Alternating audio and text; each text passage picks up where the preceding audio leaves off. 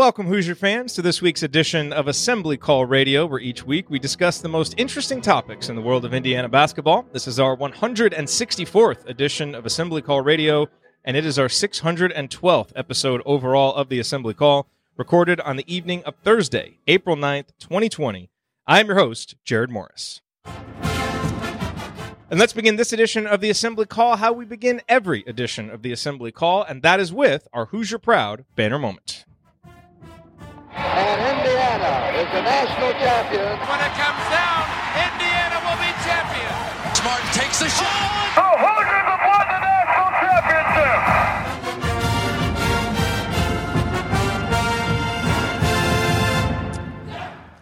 This week's banner moment occurred on Tuesday when four-star center Logan Duncomb out of Cincinnati announced his commitment to Indiana for the class of 2021.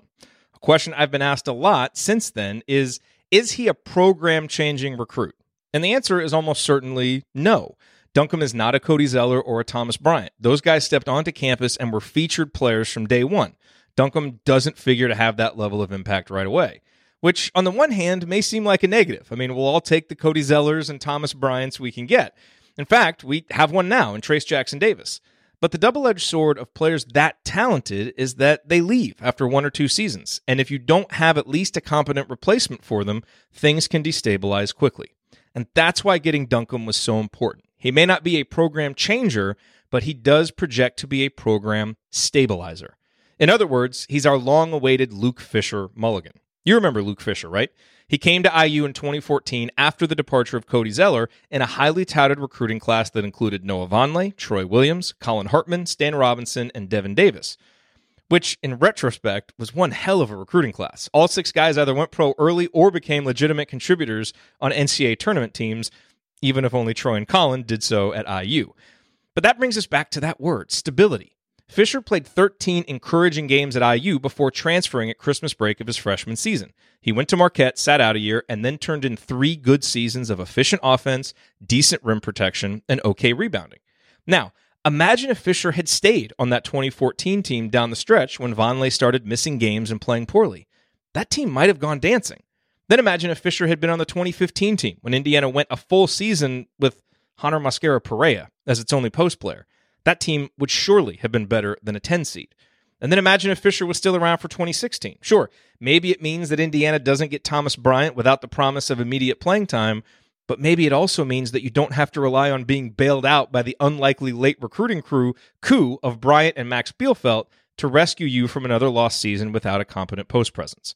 The point here is that Fisher was exactly the kind of player Indiana was missing during that roller coaster stretch of the Tom Crean era, and that we have been missing for long stretches dating all the way back to Mike Davis, the solid, skilled 3 or 4-star big man with a high floor who sticks around for 4 years. We got plenty of memorable 5-star centers during that time, and a whole bunch of off-the-radar developmental guys who didn't pan out, but not much in between. That's a recipe for instability, all while models of program stability like Wisconsin and Michigan State have been seemingly rolling such players off their recruiting and player development assembly lines every single season. And a player like that is exactly what Indiana will need to maintain some semblance of stability if, as most expect, Trace Jackson Davis decides to bolt for the pros after his sophomore season. Luke Fisher bolted for another school, and Tom Crean never fully recovered.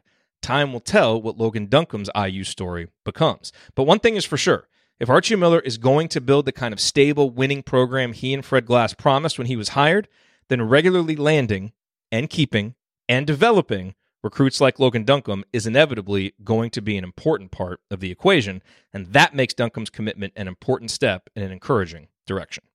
All right, now let me introduce my esteemed co-host for this week's show. Andy Bottoms is off tonight, as he and his family have been dealing with a power outage today. This is fun.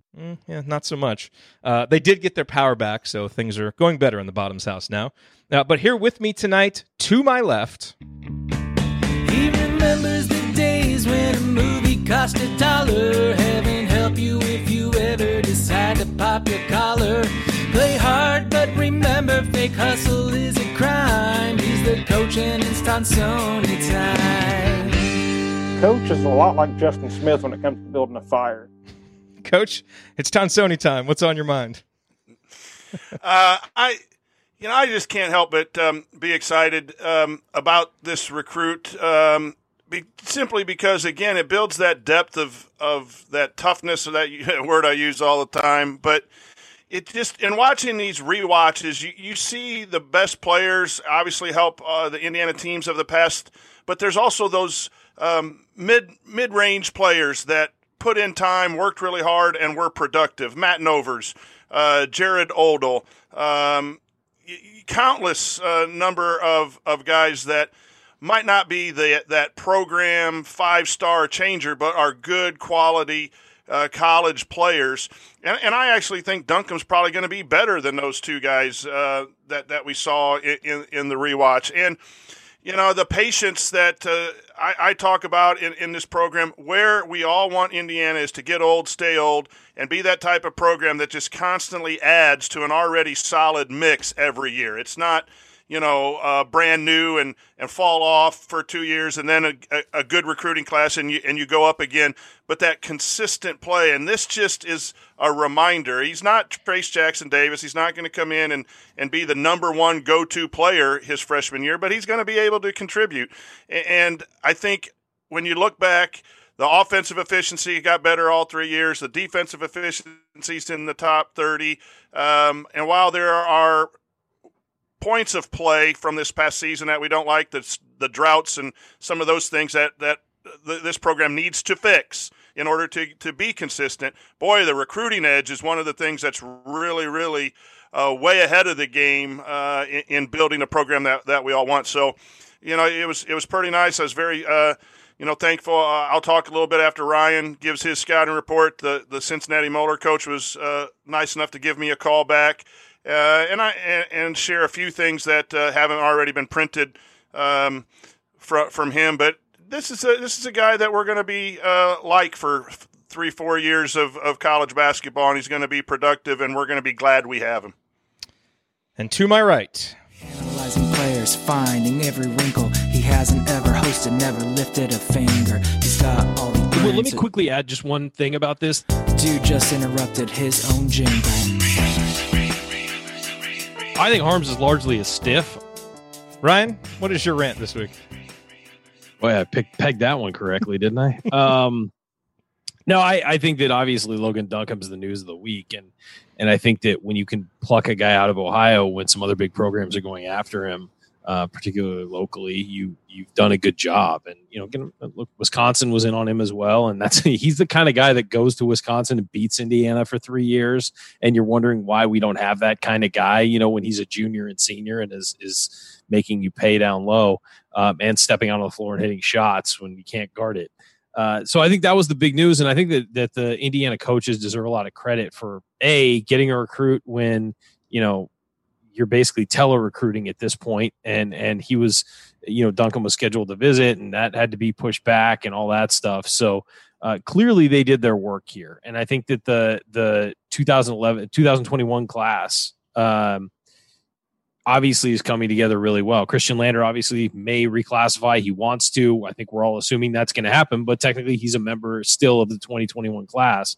And then you've got guys like Trey Kaufman and other guys they're chasing that they're clearly in the mix for. And it feels like Indiana recruiting has settled into a pattern and has finally settled into a situation where it's not chaotic. They're not scrambling at the last minute to find guys. They are establishing themselves with these guys early, getting them and being able to slot the classes perfectly as they want them, and having, over the 4 years, having 3 guys in every class, as you've looked on those projected scholarship charts, as you've seen, creates balance, it makes sure you have the old guys, you have the talented young guys, and you have the mix in between. And that's what you want when you're running a program. It's the right way to run a program. I mean, if you can get 7 5-stars every year, maybe you don't do that. But Indiana wants to build a program that is not going to have these ups and downs as we've seen in the past, and is consistently improving. This is the way to do it. And you get a guy like Duncomb, who's a top 80 national recruit, according to 24/7. And by the way, when you're looking at those rankings, I would recommend to you to check 24/7s before you check the composite, because I think 24/7 is the best and most accurate group doing it. I don't have any financial interest in that. I'm not plugging them, but I think they do the best job. So you look at that and you see a top 80 recruit from out of state, not Indiana, but from the region, committing, that's a big deal. And that solidifies the post for your Trace Jackson Davis transition when he's headed off, as many expect after his sophomore year. You've got this guy coming in. And by the way, he's a guy who's improved every single year. Will only be 17 as a senior. He's going to be turning 18 the summer he comes to IU. There is a lot of potential for growth there. So I think it's a big sigh of relief for everybody in Indiana. It's okay, you got that slot taken care of. Now you can focus on the other guys you want to fill out the class. And now you're really down to 2 slots. And I think they've got their guys targeted pretty significantly there, and they're going to go after him hard. Yeah, absolutely. So hold those thoughts on Logan Duncomb. We're going to spend our entire segment number 2 diving deep with the scouting report. We'll spend the rest of this segment talking about the Elite 8 matchups in the greatest IU player of all time bracket, because we're having a lot of fun with that over at Inside the Hall. And then we got a bunch of questions from you, and so we will answer those at the end. All that coming this week on Assembly Call Radio. Before we get to that, a few quick announcements. Please continue to support our friends at Home Field Apparel, homefieldapparel.com. The promo code Assembly20 will get you 20% off anytime. I would also highly recommend following them on Twitter, because just a couple nights ago they did a random flash sale giving 30% off for a 3-hour window. So, you just want to kind of pay attention, because sometimes Connor, I think, gets bored and just decides to have a sale, and you want to be able to take advantage of that. Also, if you want to support a local food bank, go to foodpantries.org and feedingamerica.org. And I saw some videos of some of the lines at these food banks, as people are obviously out of jobs and kids aren't going to school and need food. They need all the help they can get. So whether you can volunteer your time, donate money, whatever it is, foodpantries.org and feedingamerica.org are 2 really good organizations that will help you find a food bank in your area. And if you are participating in the rewatch series, our final 2 rewatches, at least for, kind of this grouping of them, is coming up this weekend. So Friday night, the IU-UNC 1981 National Championship game, and then on Sunday night, the IU-Syracuse 1987 National Championship game. We will do a synchronized live rewatch, and then we will do a post-game show after. Go to assemblycall.com/rewatch to get the details and to get the YouTube links for the rewatch. That's coming up this weekend. So, guys, let's talk a little bit about this greatest Indiana basketball player of all time bracket over at Inside the Hall. We are now down to the Elite 8. So it's split up into 4 regions: the pre-night region, the night pre-85, night post-85, and post-night. In the pre-night region, it's the number 1 seed Don Schlunt against the number 2 seed Walt Bellamy, and Walt Bellamy won 62% to 38%. In the night pre-85 region, the number 1 seed Scott May against the number 3 seed Isaiah Thomas. Isaiah Thomas won 55% to 45%. So we're going to have a Walt Bellamy versus Isaiah Thomas matchup in the Final Four for the old guys. It'll have an Olympic feel to it. Yes, it will. And then in the younger guys bracket, in night post 85, it is the number 1 seed Calbert Chaney against the number 2 seed Steve Alford. Calbert Chaney up 81% to 19%. This is the greatest moment in the history of the Assembly Call. And then the post-night era, it is Yogi against Victor, and currently it's Victor 54% to Yogi 46%. Those 2, you still have some time to vote, so you can go to Twitter or go to InsideTheHall.com and vote on those. I did the bracket and did the seeding, so it's pretty clear what my picks were, because that's how I seeded them. So let me turn it to you guys and get your ideas. Coach, why don't you go first with your thoughts on the Elite 8 and who has won and who's in the lead in the other 2 matchups? Well, this is the best of all these brackets that are out there on social media, and I have pretty much shut off brackets after all of our hard work came to a crashing end on May 12th. You see brackets for 3 months, and then you got all these other ones. So I don't know that I really paid all that much attention other than this one. Scott May's got to be one of the best, and I think Calbert Chaney, I would have loved to seen a final of Scott May and Calbert Chaney, 2 really smooth forwards who can shoot, score, and were dominant. But man, it's hard. There's so many great Hoosiers that you can pick a lot of people to be in this Final Four. Bellamy's not bad either. So when you get down to this, it's really hard. But I'd say Bellamy and Calbert Chaney, and because Jared asked me to be on the show, I'm going to go with Calbert Chaney. I know how to please the.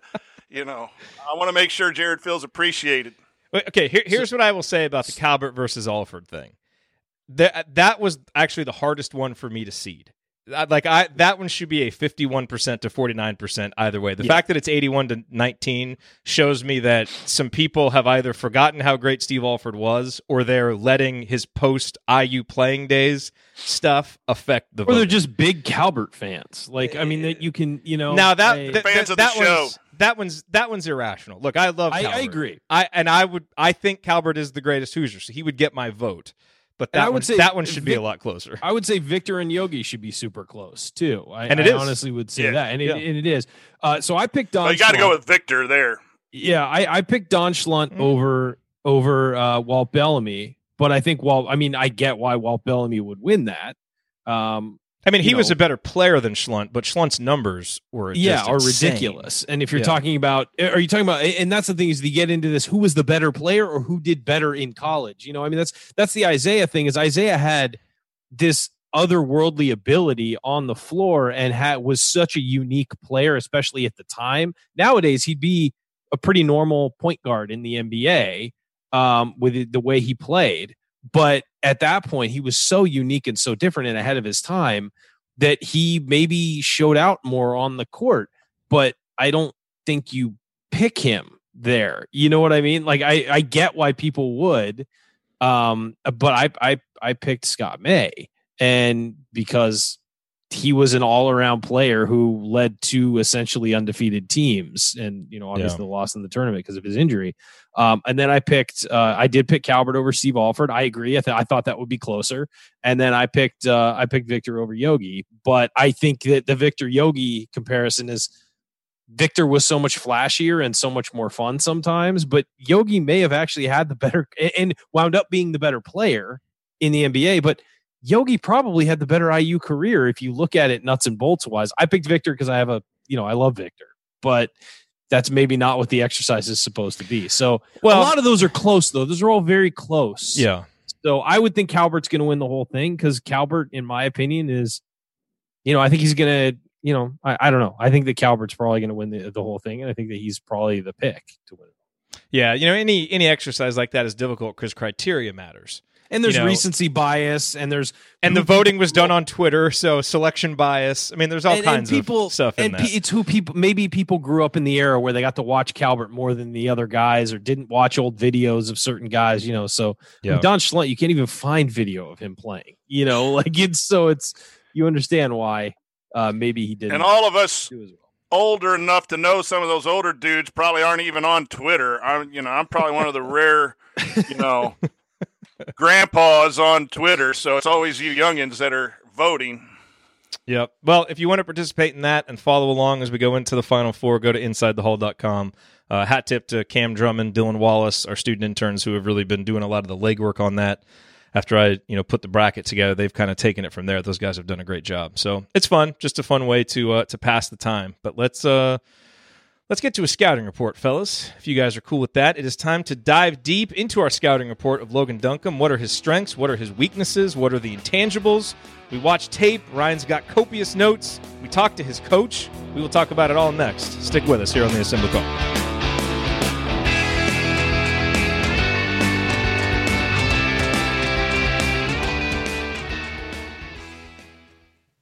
Sticky notes, email alerts, a string around your finger.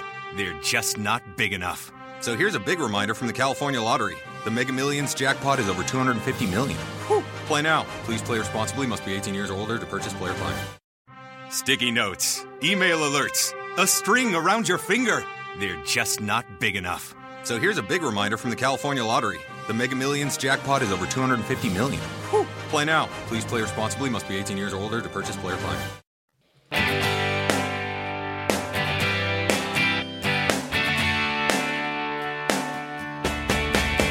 Hey, this is Deron Davis.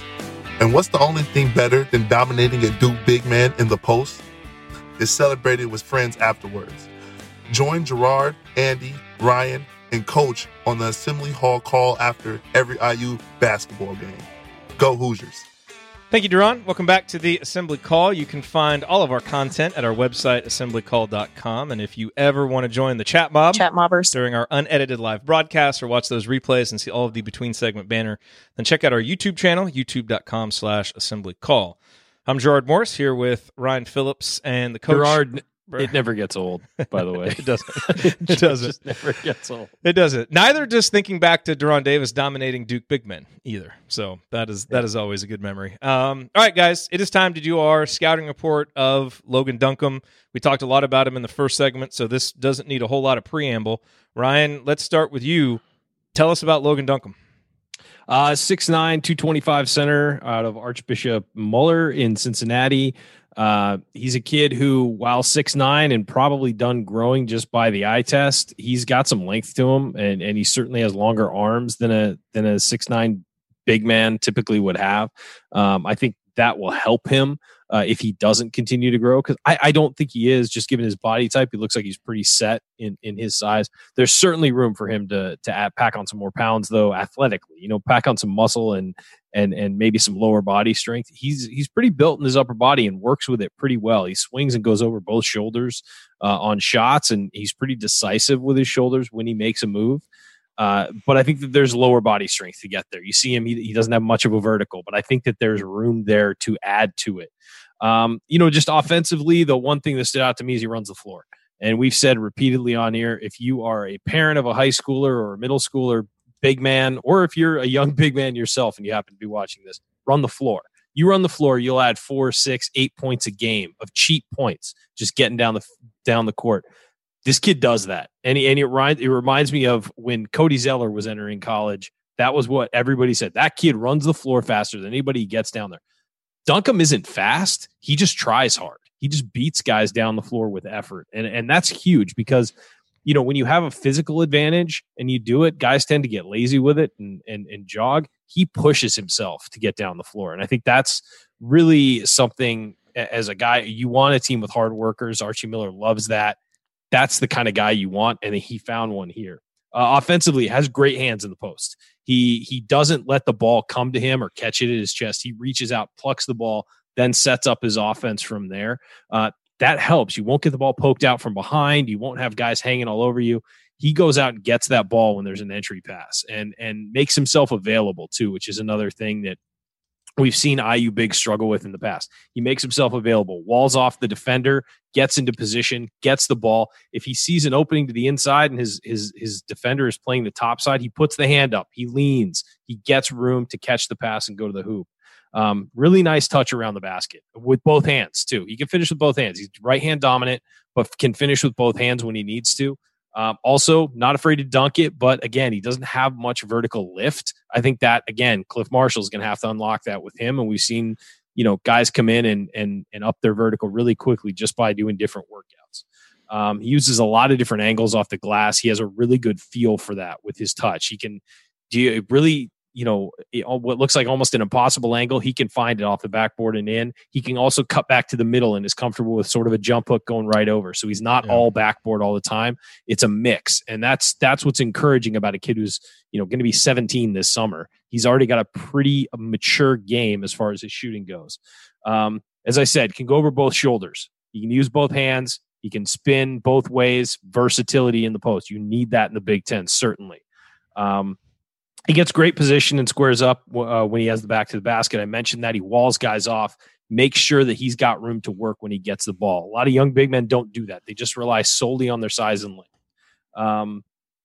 I think he's a strong finisher, could get stronger. That's a criticism of every high school kid. Got to get stronger going to the basket because of the difference in strength they're going to be facing. But I think he's pretty good. And he doesn't quit on plays. You see there's one highlight where he gets knocked completely on his butt and his defender kind of starts focusing on somebody else. He gets up wide open, goes and dunks it. And it's, you're a big guy. It takes a lot to move that body up when you fall down, and you could just give up on the offensive play. He doesn't. He's relentless and keeps working hard. He can find open cutters offensively, but that's not really his game. But I think that he's starting to get better at it, because I looked at film from his freshman and sophomore years and then his junior years. He's more aware of the court around him. You can see him kicking out to shooters. You can see him giving the ball to guys cutting off of him. Certainly gaining a more mature approach as he gets older. He can step out. I like the release on his jump shot. He gets good rotation, but his feet are squared away from the basket. That's something he's going to have to work on, get his shoulders square to the hoop. His feet are kind of angled at a weird way away from the hoop, and he does it repeatedly. So it's just a bad habit they're going to have to work on. But this guy has touch out on the floor. I don't think he's going to be a face-up guy, but he's a guy who could maybe pick and pop as he gets a little older, and that can wind up being a mature part of his game. But he has a good release on his shot, has soft touch. I like it. It's just he's got to work on squaring up in the fundamentals and the footwork. Do you need a breath? No, I'm good. You good? Okay. I'm good, man. Just checking. I've been working on this all day. All right. I know. I think that the other thing is offensively, he's always ready for the basketball. That's one thing offensively that is great, is that, he's always looking like the ball is going to come to him. And I think that is I think that's important for a young big man, because you get to the next level. The ball moves a lot faster. If you're not ready for it, you're going to miss it. We've seen IU bring guys in who just don't have good hands and aren't ready for the basketball, and he is. Do you want to jump in here, or should I just keep going? I'm fine if you guys want to jump in. No, you know what I was thinking, though? We need to get some background music for these. Like, how ESPN, when they're doing their little packages, yeah, Jay sure, Billis and they're showing highlights. Actually, I think that's NFL primetime music, but something behind it. Anyway, so rebounding, big thing for him. He is a relentless rebounder. He goes after the ball again. Walls guys off and then goes up and plucks the ball. A lot of young big men wait for the ball to fall into their lap, or they just stand where they are. He goes up and gets the ball. He's an aggressive offensive rebounder, which, again, IU's had success with that with Trace Jackson Davis and with other guys. That can be a huge part of his game, is just going up and cleaning up mistakes. We've seen Race Thompson do that a lot this year. Like, it's an easy way to get extra possessions and extra points. He does a lot of that. And again, doesn't wait for the ball to come down. He goes and gets it. And you'd think when you're 6'9" and you're a head taller than everybody else, you don't need to do that. He doesn't. He's got the right mindset. As far as his athleticism, not a great athlete. I would say he's fine. He's solid. That needs to improve. There are areas to unlock more athleticism. And again, worth noting, and we mentioned that, he's going to be 18 the summer he gets to IU. So he's got more maturity and more growing to do mentally and possibly physically. Defensively, needs to add some lateral quickness. That was the one thing takeaway, especially in IU's defense, where you've got a lot of high hedging and things like that. Got to add lateral quickness. He's not slow-footed, but he's just not quick side to side. Needs to improve. And that's really the big red flag that I saw. I don't think it's devastating. He's not Joey Brunk, where he's just physically can't do it. I think that it's just going to take some time and development. I think that he does fight on defense. That was the other thing I wanted to point out, is that he works on defense and he's a willing defender. He's not a shot blocker. He's not Trace Jackson Davis, where he's just going to be swatting balls constantly. He's a guy who is a willing defender, has some length, so he'll get some blocks, but he's not a guy who's just looking to swat the ball out of bounds. He is a willing defender. Again, physical maturity and some more athleticism will help him with that. But he's a solid defender, solid post defender, room to grow was my note on it. My final notes on him: he's a hardworking true center. At 6'9", it may seem like he's small. He's definitely a true center. He can step out on the floor, and he'll probably, again, do some pick and pops type stuff, be one of those versatile, as I mentioned, Wisconsin type centers who tend to kill Indiana. He has a great motor, works the floor, relentless rebounder, and has good touch around the hoop. And there's more to come with possible physical development was my last note. And I just think that he's a guy who, if you're looking at who in IU history he compares to, Thomas Bryant, whoever down the line, the guy I said was he's a notch below Cody Zeller at everything, but he's the same. If you strip away some of the extra, Cody was an outstanding athlete, and Cody was a little bit bigger, and Cody had some really maybe a little bit higher basketball IQ. You strip some of those things away and you look at the basic basketball player they are, it's a very similar creation. He's just not as physically gifted as Cody. So he's not going to be that first round top 5 pick, but he's a guy who plays the same kind of game as Cody. That was what stood out to me on film. I hate player comps. There you go. It was a good one, though. Get that man some cereal. That was a great scouting report. Thank you. All right. So Coach Ryan just gave us an in-depth look at his strengths and weaknesses. I agree with all that based on, just watching some film of him. Obviously, I haven't seen him play in person. You got a chance to talk to his coach and coaches, I believe, who have coached against him. What did you learn about him?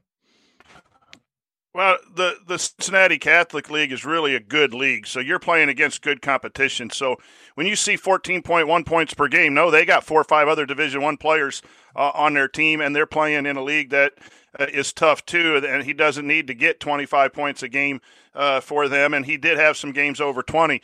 But I have coached against the head coach at Cincinnati St. Xavier, which is in his first year, he's turning that around, and they played him.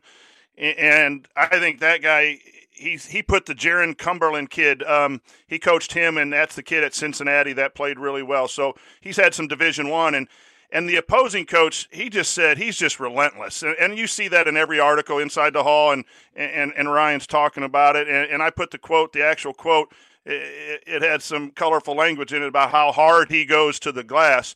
And the opposing coach said he's a lot more athletic than people think he is. And so when you hear an opposing coach say, he was our number one person on the scouting report, and boy, he's really going to be good for Indiana. And this guy has sent people to the college game and works closely with all the college coaches. You know that's for real. And then when you talk to the head coach, the head coach, they're going to call you and say good things about the guy who just committed to Indiana. He's not going to call and point out the bad things. So you got to take that a little bit with a grain of salt. And I'm not going to repeat everything that has been already published in many articles, but the things that stood out, he said all of those things to me too about how tough he is and everything, but he backs down from no one. And the fact that comment was made after his freshman year during summer league play, he was 15 years old and he backed down from no one, is very, very important. And the highest grades, it was mentioned, Ryan mentioned it, but when he grades all the players out, the percentage of times he went hard to the glass. And that's not just that he goes hard, but he goes hard almost all the time, fits into what has been said. And sprinting up and down the floor both ways is best grades. And so, what Ryan is seeing and what we're reading in the paper, those are all things. But a couple things that I tried to ask some coaching things that I really liked. And his coach said he has the ability to play proper angles in the post, which is very, very important. And it's part of the reason he can go right, he can go left. But he gets set and he gets the defense on his shoulder, on his back, on a side, and he understands when that pass is coming in to make that move. Instead of a lot of post players just stand straight up, catch, and then they have a defender right behind them, and then they got to bully their way in. He has a knack for understanding where the defense is and positioning his body. And so angles, that's the part that reminds me about Zeller, is the understand. Yeah. That's what really jumped out. And he cuts to the open spots when players drive. And Ryan brought up his passing. And the opposing coach also said, boy, he has ability to pass, post-to-post passing, and to kick out for threes when he was doubled. It was amazing to me watching the tape. He wasn't doubled a lot, which means there were really good players out on the perimeter that the opposing teams didn't want to double off of. And so that speaks of Moeller's Does that make things easier? There. Does that help offenses? Oh, my gosh, yeah, and we need to get to it. A couple other things real quick. He talked again about hedging the ball screens. He thinks that's the best thing that he does defensively is hedge the ball screens, which should make all of our fans really, really happy. And he says you look at them, and coaches think they can put them in ball screens, but they live to regret it. And that's what his coach said. And he said the stuff about practice. We've read it in a lot of articles where he doesn't take reps off. But he was talking about defending, and he said, he's not the best defender out on the perimeter right now, but he wants to be. He wants to come out and challenge. And the quote that I really liked that I put in the notes was that his coach said he's in attack mode all the time, both offensively and defensively. You can he's tell. Going to attack. He's going to attack, and it might not get the job done if he's switched on to a guard out in the perimeter.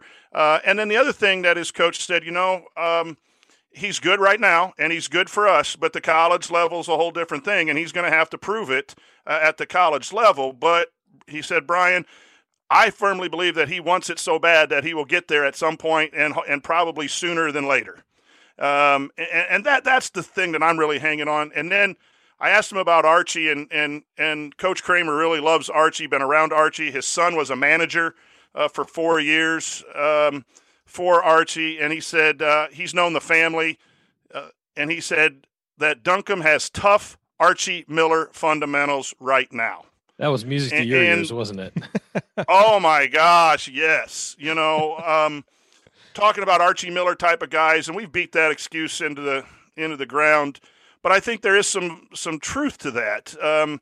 You're getting guys that will come to practice wanting to get better, wanting to work on their deficiencies, wanting to win, wanting to play every rep, and not to be critical of some of the guys that have come through, but that's hard in college to find those guys, and I think that's what Archie's trying to do in recruiting. And with Leo and Galloway and those guys, it is showing he's getting those types of guys, and I just hope that it pays off, and it has to.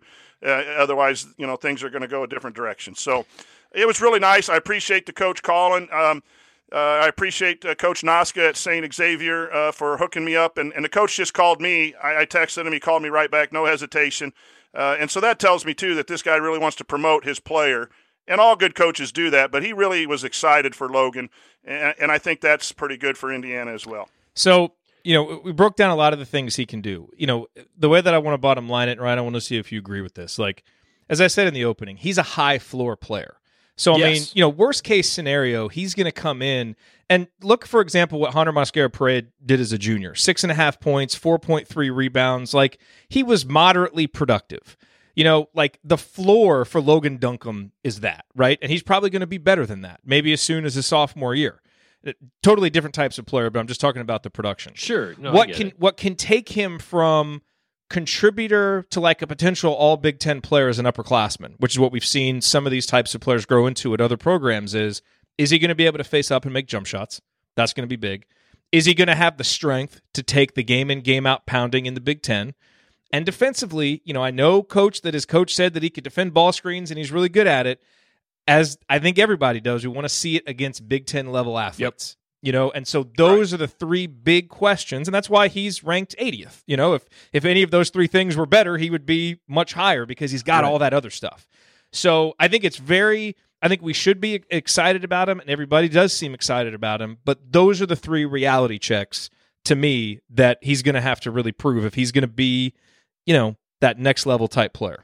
Well, given that he's not a ridiculous athlete, the key for him is going to be growth. How does he make that continue that steady growth that he's had since his freshman? Again, watch tape on him as a freshman, a sophomore, and a junior. You see the improvement. It is demonstrative. I mean, it's there. Every year something gets better, and it's usually multiple parts of his game. How's he going to grow his junior to his senior year? I mean, we don't know. We haven't seen him, play. We probably won't see him play, may not this summer, but it'll be next fall, hopefully, and winter that we see some more progress from him. If he keeps doing that, then his ranking is going to rise. It's going to continue to go up, and it has gone up. And then the key for him is going to be when he gets to college. People think you grow a lot and then you get to college and you got to double that in college to keep up with everybody. And so it's going to be about his work ethic. And what makes me, again, not worry about him is everybody says he has this really great work ethic, and it shows on the floor. He works hard on the floor, even though he's not a ridiculous athlete. And when you get a ridiculous athlete who works hard, you see the exponential growth. With this guy, it's little things you start to see that he just outworks other guys. And if he's doing that at the college level with possibly a little more athleticism unlocked and some other things, it's going to be a player you really like to watch. But as far as being a low floor player, I agree. He reminds me of, Anthony Leal's that way. High floor high floor player. And low sort of, there's going to be no chance that he's a bad player for Indiana. That's, there's a low chance of that. And I would say that Anthony Leal is a similar guy who has a very high floor as a player. Who will he wind up being? That's up to him. And that's the same. It's up to Duncomb how good he's going to be. The last couple of centers at Moeller, I believe, I didn't verify this, but I have it in my notes from one of these conversations. I think the opposing coach was Nate Fowler, who beat out Joey Brunk, I think, at Butler, and Jackson Hayes, who went to Texas, played for a year or two, and then got drafted into the NBA. So when Moeller goes to get new centers, they're putting centers into big-time college basketball that can be productive. And I think Duncomb is going to be Brunk's motor with better skills. How much better, we'll see with the development and playing against college kids. I don't think he's like TJD coming in and getting, double-doubles like crazy and dominating as a freshman. But I think by the time he's a senior, he's going to have that motor, and he's going to be just a really integral part of Indiana's, success. I should have known that the chat mob could not responsibly handle a Hunter Mosquera-Perea player comment. I just shouldn't have done it. I derailed everything in there. After all this time, you still don't have them pegged. I know. You would think.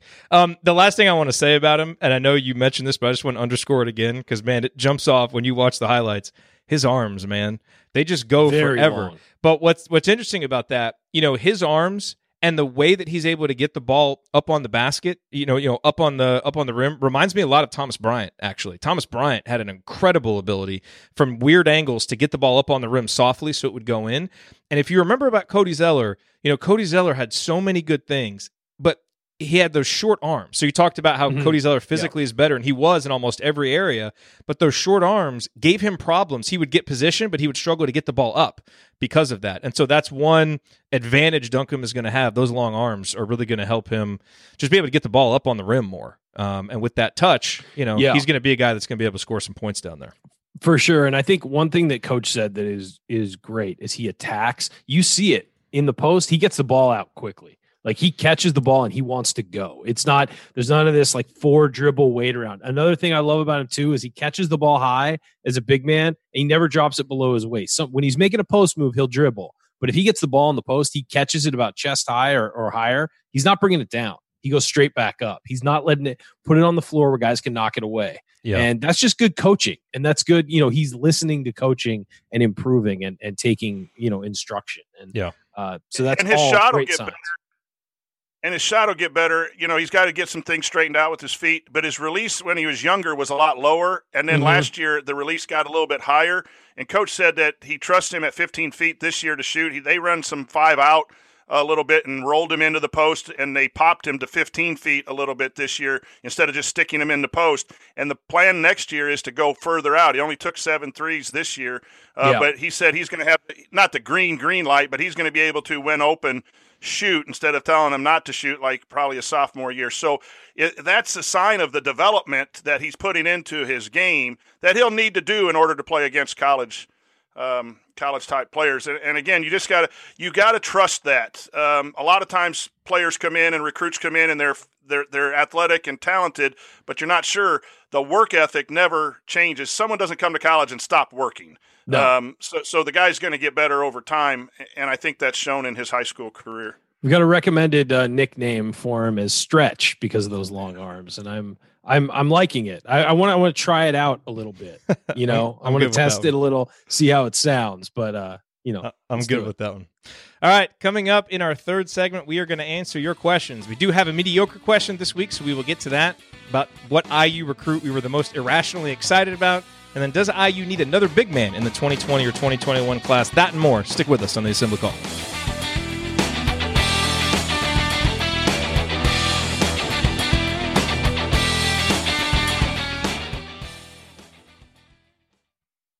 No, that was really long.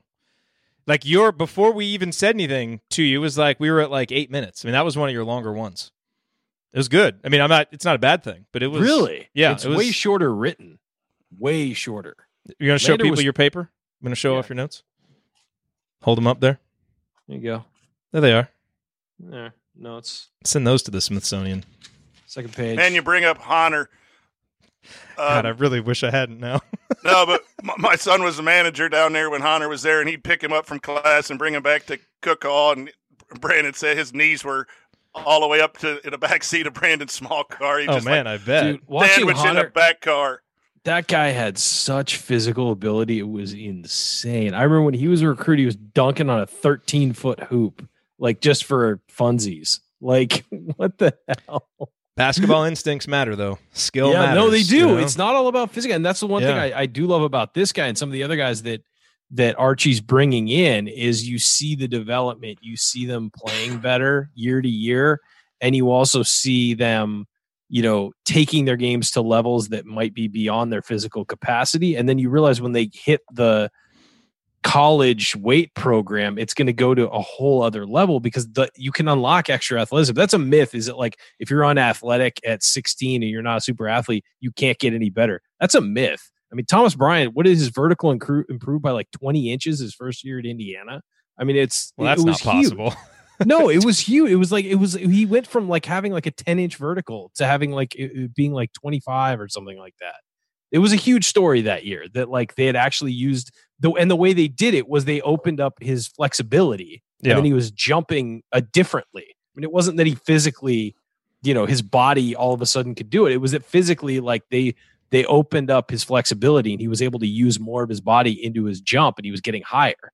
And that's absolutely true. I mean, people in the chat are agreeing with me. Like that can happen. You just can't be, and it's not all about lifting weights and things like that. It's about all the various things you can do to improve your body.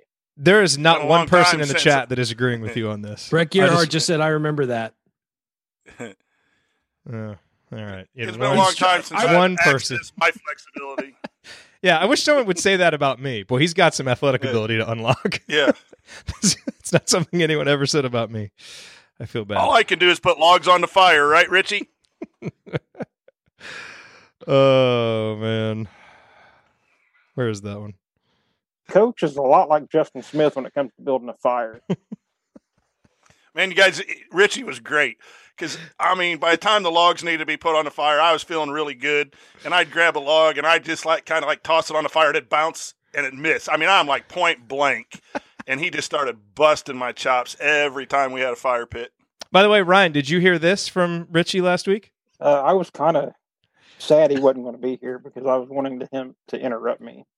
No, I listened back to it. Yeah. Let me just jump in real quick. Yeah. And you just interrupted his drop. So there you go, Richie. Ryan interrupted you. Okay. So by the way, we're going to get to segment 3 here in just a minute. I do want to tease something. So I put something together that we'll do during AC After Dark. It might be a total disaster. I have no idea, but it's the that's always off-season. a good way to start. I'm just saying. I'm going to try to set expectations low. So I got something for you guys in the chat mob, but it's going to suck. No. I'm not saying it's going to suck. I maybe about 3 weeks ago, I took a drive to Costco, and the local radio station did something, and I'll explain what it was. And I sat in my car just laughing hysterically at this. And I was like, I got to try and find a way to do this for the assembly call. So I tried it. We will play it at the end of the night. If you guys think it's terrible, if everybody hates it, we'll stop it immediately. But I thought it was really funny when I was listening to it. So I just want to tease that. So don't leave. Don't go away. We're going to do that at the end of the night, and we'll see if it's funny. I thought it was hilarious. So if nothing else, it'll entertain me. But hopefully everybody likes it. Hold on for just 1 second. Why do we have to hold on? Because he's talking to Madeline. Why doesn't he just mute himself and talk to her? I did mute, but I'm saying hold on before going to the next segment. Okay. It's in the email. I'll put it in there. Hi, Madeline. All right. So, wow, Brett Gerhardt. Brett, how much are you paying Brett Gerhardt to get sources for your crazy claims? He said Terry Hutchins wrote about it on October 6, 2016. So he's got sources now that are backing you up. Because I said something that was right. I like how you're upset that I said something. Time has proven me right on virtually everything. No. There you go.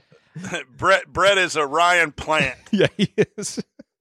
My hands have not been on the keyboard in a while. I appreciate it, Brett. Okay. Here's the issue. So here's my issue with this, because he's actually got the quote. It says Thomas has really gotten better athletically. At 14 months or 14 and a half months, his vertical has gone up 13 inches, and I've never been around anybody who's done that.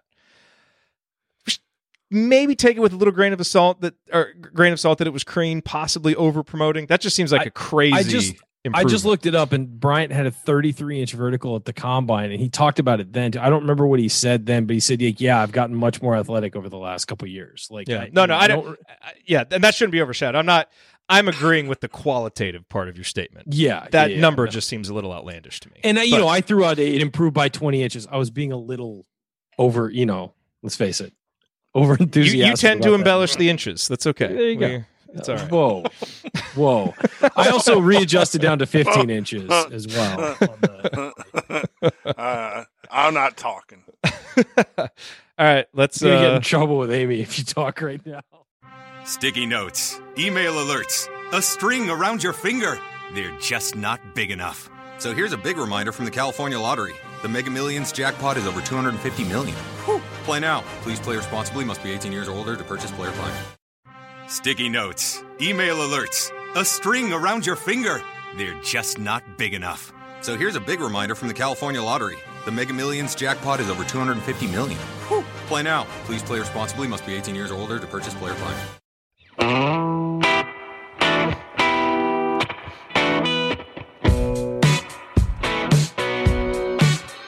This is Jordan Halls, and I never miss a shot or an episode of the Assembly Call. Thank you, Jordan. Welcome back to the Assembly Call. I'm Jared Morris here with Ryan Phillips and the coach, Brian Tonsoni. Remember that you need to be subscribed to our email newsletter. We send out a weekly IU News Roundup even during the offseason, and after every game, we send out a detailed post-game analysis, even after these rewatch games. Just text IU to 66866 or go to assemblycall.com. That's IU to 66866 or go to assemblycall.com. All right, time for the mailbag. All questions submitted via our private IU basketball discussion community, which you can learn more about at assemblycall.com/community. And let's start where we always start with this segment. It's not that good, but it's not that bad. It's Jay's mediocre question. That's where we start when Jay actually submits a question, which he did. So Jay says, who was the IU recruit that you were the most irrationally excited about? It can't be someone that everyone was excited about, like Gordon, Zeller, Romeo Yogi, etc. He said, for me, I think it was Ben Allen, a 7-footer that could theoretically shoot threes. So what about you guys? What recruit were you irrationally excited about that you recall? When I was the columnist at the IDS, we got Ben Allen came in. That was a good one. And Ben could have been good. He got his head messed with by different coaching staffs. But Jem Dinch came in, and they talked about how he was this insanely versatile 6'9" athletic shooter. And that dude was athletic. I watched him play a lot, like in rec centers and stuff, like in the offseason. He was super athletic, couldn't shoot a lick. And they kept talking about how he was this crazy shooter who could dunk and do all this stuff. And I think he barely played at IU if he did, but everybody was like, that guy's the missing piece. And like analysts were saying that. And then, yeah, we got nothing out of it. That's true. Coach, who was it for you? I'm going to go back to Hunter. Bring him up again. It's not a bad one. Yeah, but everybody was excited about him. I mean, he was like a 5-star prospect when he committed. All right. Chris Lawson. Chris Lawson was one, and then you just go back to anything in the movement. You know, you thought that whole 5 was going to come back in and really was change. One. Yeah, Hollowell was one. Patterson was one. You're irrational because you're like, we had the good run in 12 and 13, and these guys were going to be the next good run, and we're back, and we're there, and then it just fell apart. Yeah. For me, I've got 2 of them. So one is recent, and that was Clifton Moore. Because if you remember, before he arrived, he actually showed up on a mock draft because he had played so well at that Jordan Brand game. He was in the first round of Jonathan Gavoni's mock draft. Like, not just anybody. Gavoni is like the guy that does it at ESPN.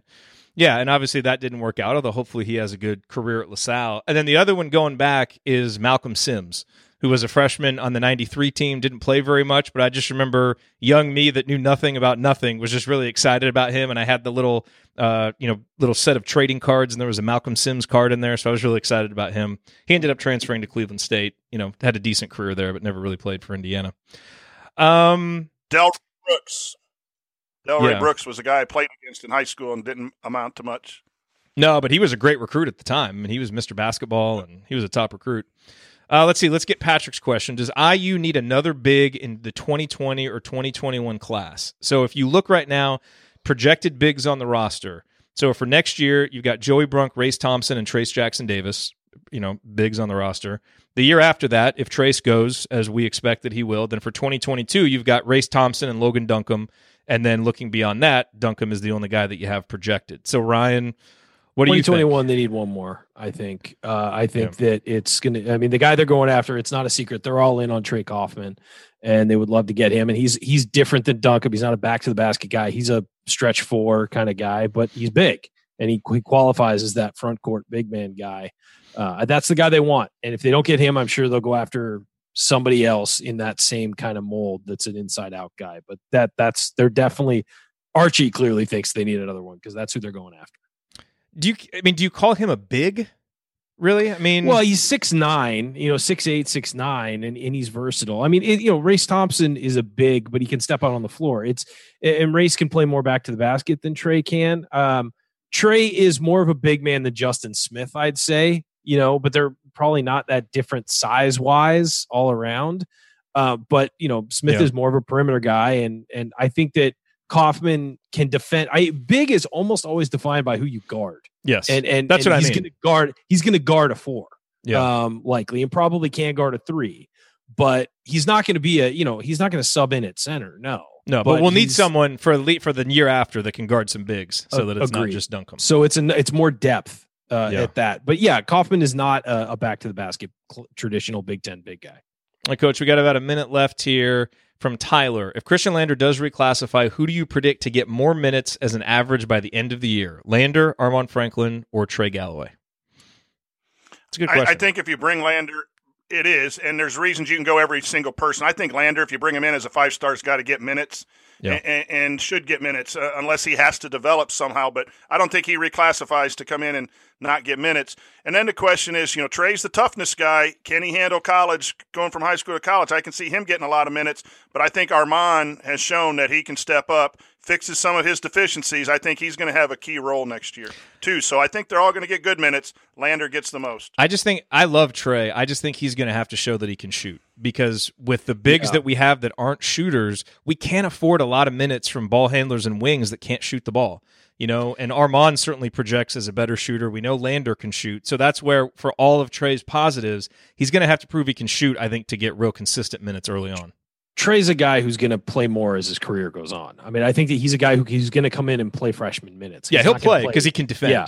He's not going to play. But he's going to be, again, the model for playing like a freshman is OG Anunoby and Juwan Morgan. That's what these guys have to do. Yeah, Trey might get Armaan Franklin type minutes from this year, yes. And have some big spurts where he has some moments. All right, that's going to have to do it for us on this week's edition of the Assembly Call. If you want to see us do the show live, join us at assemblycall.com on Thursday nights for the live broadcast of our Assembly Call radio recording. And don't forget to go to assemblycall.com or text IU to 66866 to join our free email newsletter. Special thank you to Bob Thompson for producing a lot of the music that you hear on the show. And thank you for listening. We will talk to you again Friday night for the IU North Carolina 1981 rewatch. Until then, take it from me, Coach Thompsoni's sidekick. Keep your elbows in, your eyes on the rim, and go Hoosiers. Thank everybody for coming out. All right, I got to get out of here, folks. Thank you. I don't like carrots.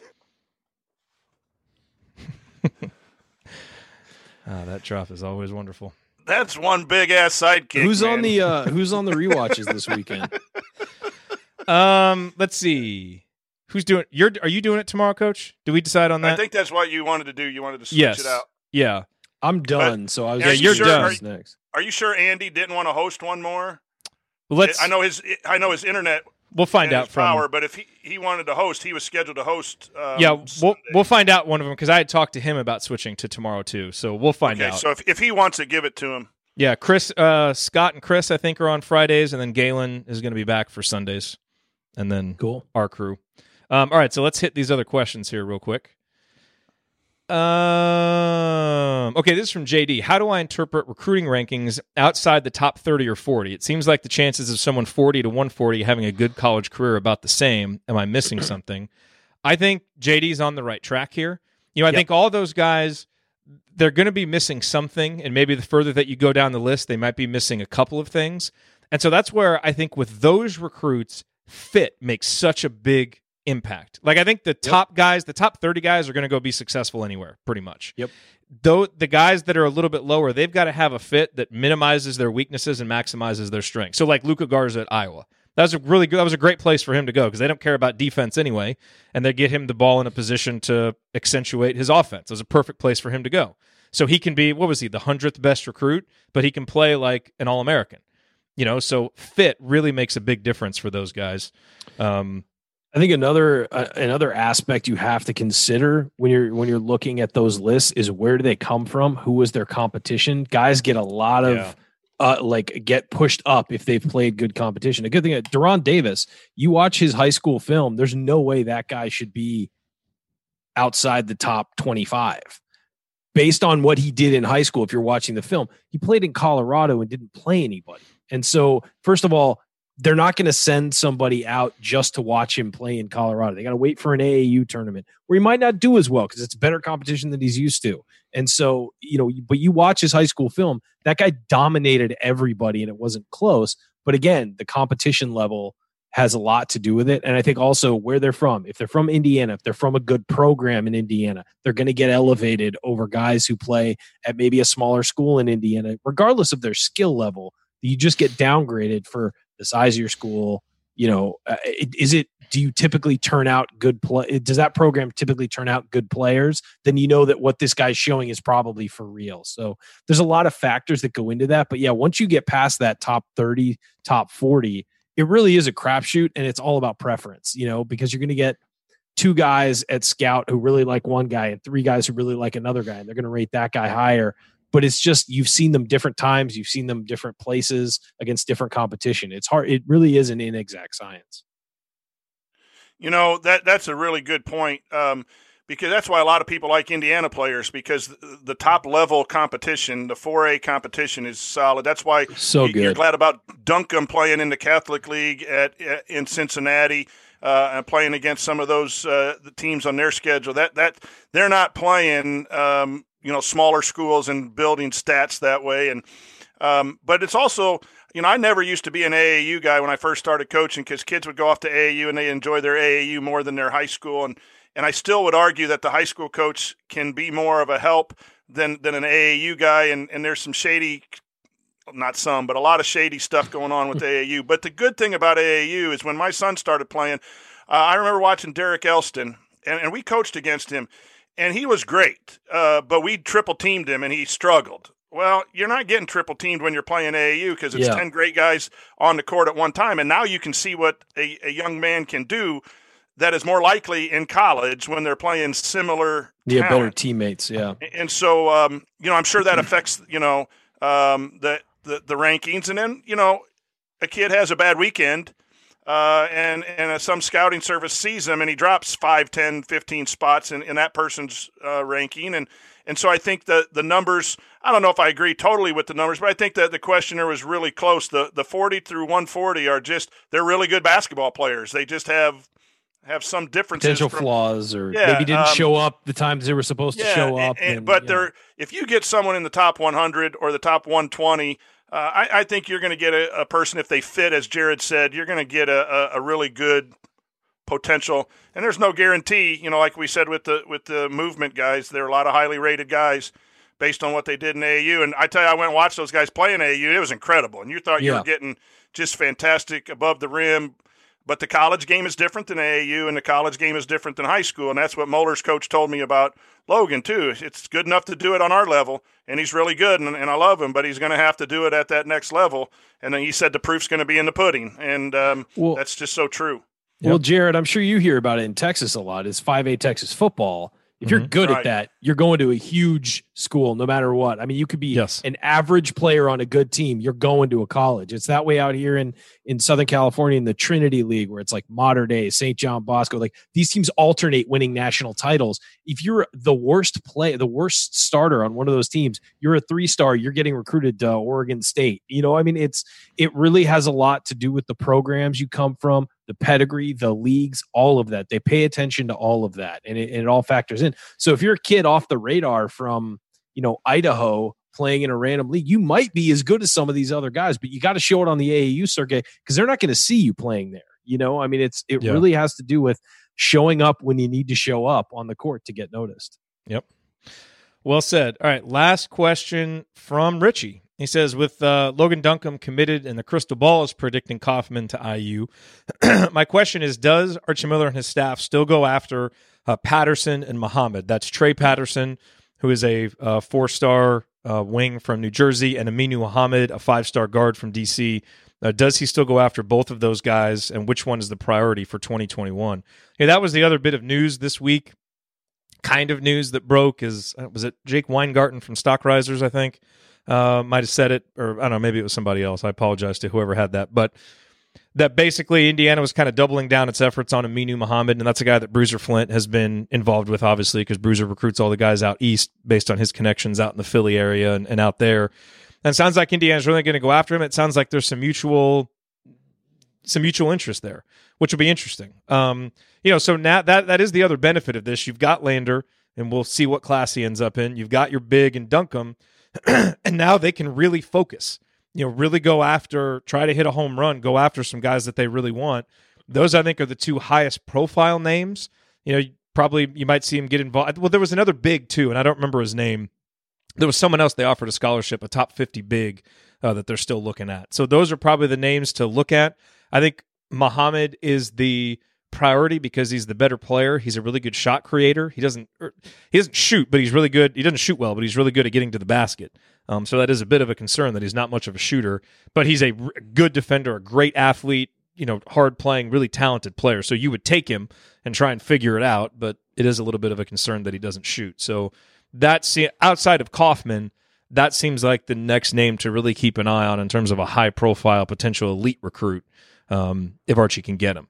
Now if you can pair a guy like him, if Duncomb becomes a shooter and you've got Kaufman, so you've got a couple of bigs that can shoot, now you can absorb a guard who isn't as great of a shooter because those guys are going to play away from the basket and Muhammad will have room to work.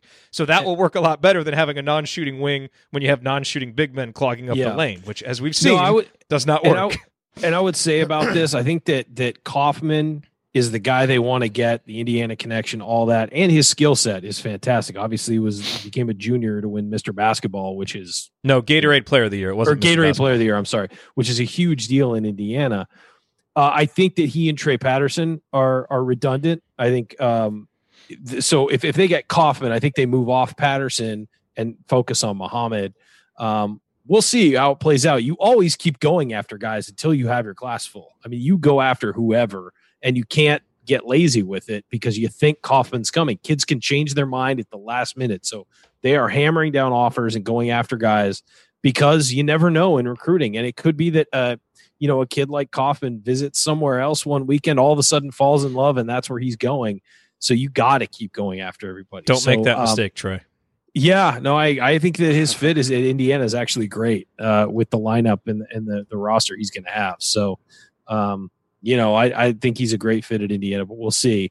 But Muhammad, I think, is probably the priority because he gives you something a little bit different than you have. He's a good defender, like a really good defender too. So and he fits that, and in a hard charging driver, which is something that you don't really have off the wing on this roster that you love. So I think that he's a piece that kind of fits into the whole thing. Mm-hmm. Ryan and Jared, you both brought up the point of that driver, that north-south. Indiana does not have that north-south. Now, to some extent, when you have two posts, it's kind of hard to go north-south with the two big guys. But, Jared, you said if you can start stretching your 4 and stretching your 5, you do have a spot for a guy that can be a scorer. And it looks like Archie's starting to look for just get me some points types of guys. We all want shooting, and I hope the heck Archie wants shooting too, but the Minefield guy who said Indiana's their last 7 was a 30% shooter from San Francisco, the grad transfer. Aminu is a 20% in high school, and boy, that just strikes fear in everyone's like, please don't bring in any more guys that can't shoot the 3. But if they are guys, you can create space with drivers as well as you can create space with shooters. It's Romeo did it. Nobody around him could make shots though. Mm-hmm. Yeah. So it, we got to get shooting, but it looks like there's a spot in Archie's rotation where he wants to get to where that maybe it's that 3 spot. Yeah. When he gets that roster set, that's going to be a catch, rip and go, get fouled type of guy with your point guard and your 2 and your 4 being able to shoot the 3 as Ryan suggested. And so I look at patterns in recruiting more than individuals. Who's Archie going after, and why is he going after him? And so those guys all fill that mode of maybe non-shooters but can put up points. And so that's kind of where he's going. Whether that's right or wrong, we'll see.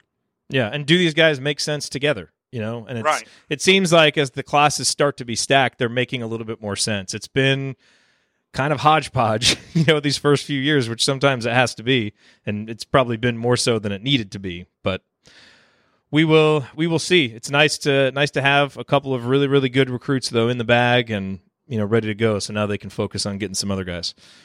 All right, gentlemen, let's have a little fun here. That's all the questions that we have. So, this is gonna suck. This is. This is I don't know what we're going to call this, but basically this is so what we do here. This is called slowed down audio. Okay, so I was listening to the radio station, and they were all doing like these remote. They couldn't be in person, so they're all recording on Zoom, recording at home. And one of the radio hosts was just like went on this tangent about the artist rendering of the coronavirus picture and like how beautiful of a picture it is and like how colorful it is. And they slowed down the audio of it, and it sounded hilarious. Trust me, my description of it is not going to do it justice, but it sounded hilarious. I'm sitting in my car laughing my ass off listening to this. So I took some segments of our conversation from last week with Richie Carter, and I slowed these down. And so we're going to listen to these, and I will gauge your reaction. I will gauge the chat mob's reaction. If you think this is funny, if you think this is entertaining, we will cut it off if you don't. I think it's hilarious. So here we go. So this is slowed down audio with Richie Carter's chat mob induction. Here we go. Oh, and just so you know, this is setting up, the beginning is setting up getting to the story where Richie says that you're like Justin Smith when you start a fire. Okay, so here we go. He invited me to come and join for tailgates, and the rest is history, as they say. Yeah. Because every time he takes a video of the tailgates, you are there, hanging out. What's the best part about those tailgates? Interacting with and meeting everybody, and the connections I made through Coach and. George, I'm going to get stories about Coach there if you didn't pick up on that. That's what you really. The effect on the voice kind of ruins it a little, but well, yeah. There's no way to kind of take that off when you slow it down. It kind of. Why did you slow everyone else's voice down, but not Richie's? That's how he sounds every Saturday after a few pops. Doesn't it kind of sound like we're all sitting around a campfire at like 2:00 in the morning after, imbibing? So anyway, here we go. Give us a breakdown of Coach's general behavior at these tailgates. Let's get to the. What was the one where Coach was really irrational? Was that the Michigan game? When you guys, it was like really cold and you guys were there all morning. He made it to the game, and he seemed like the first offensive series, the first defensive series, and he just scared nobody. Here I come, Mrs. Stein Sony.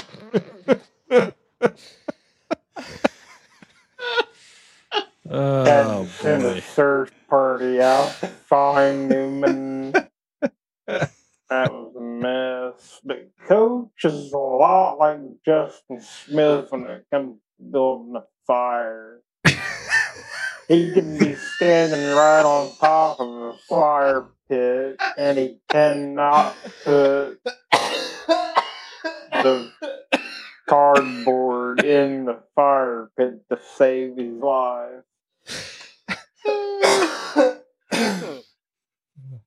All right, Richie.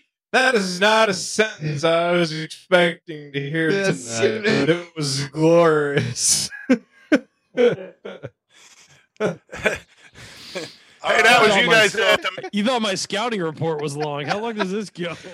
Well, it actually goes for 14 minutes. I don't anticipate. I don't anticipate people want to listen to it all. I just came prepared. No, not at all.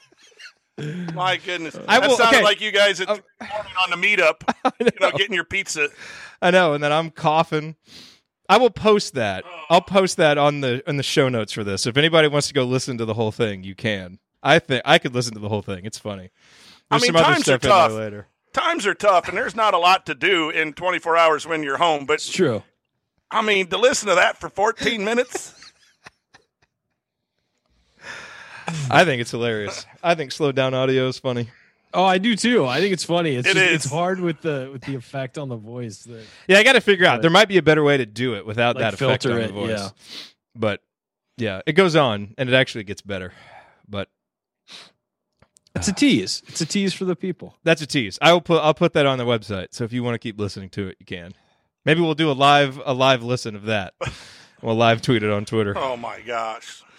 It gets good, Coach. You have some funny lines in it coming up, especially when you talk about taking shots at tequila. I'm telling you, there's some funny stuff in that thing. So you'll want to listen to it. Oh, geez. Anyway, thanks for indulging drunk Coach me. talking about getting drunk. Man, I was bad that day, Ryan. Ooh. I know. Not, I heard not about proud it. of that. Not proud of that at all. Golly. It happens to us all. It does. Usually it's has when it we're in at college, times. but it does happen to us all. Bloomington, man, I'm telling you, you stay out late and you do crazy things when you get back to Bloomington. You do. You do. All right, well, I'll put that up there. You can listen to it if you want to. All right, fellas. Maybe we'll do some more slowed down audio in the future. Sure, I'm all for it. I think it's great. That was the least enthusiastic endorsement of anything.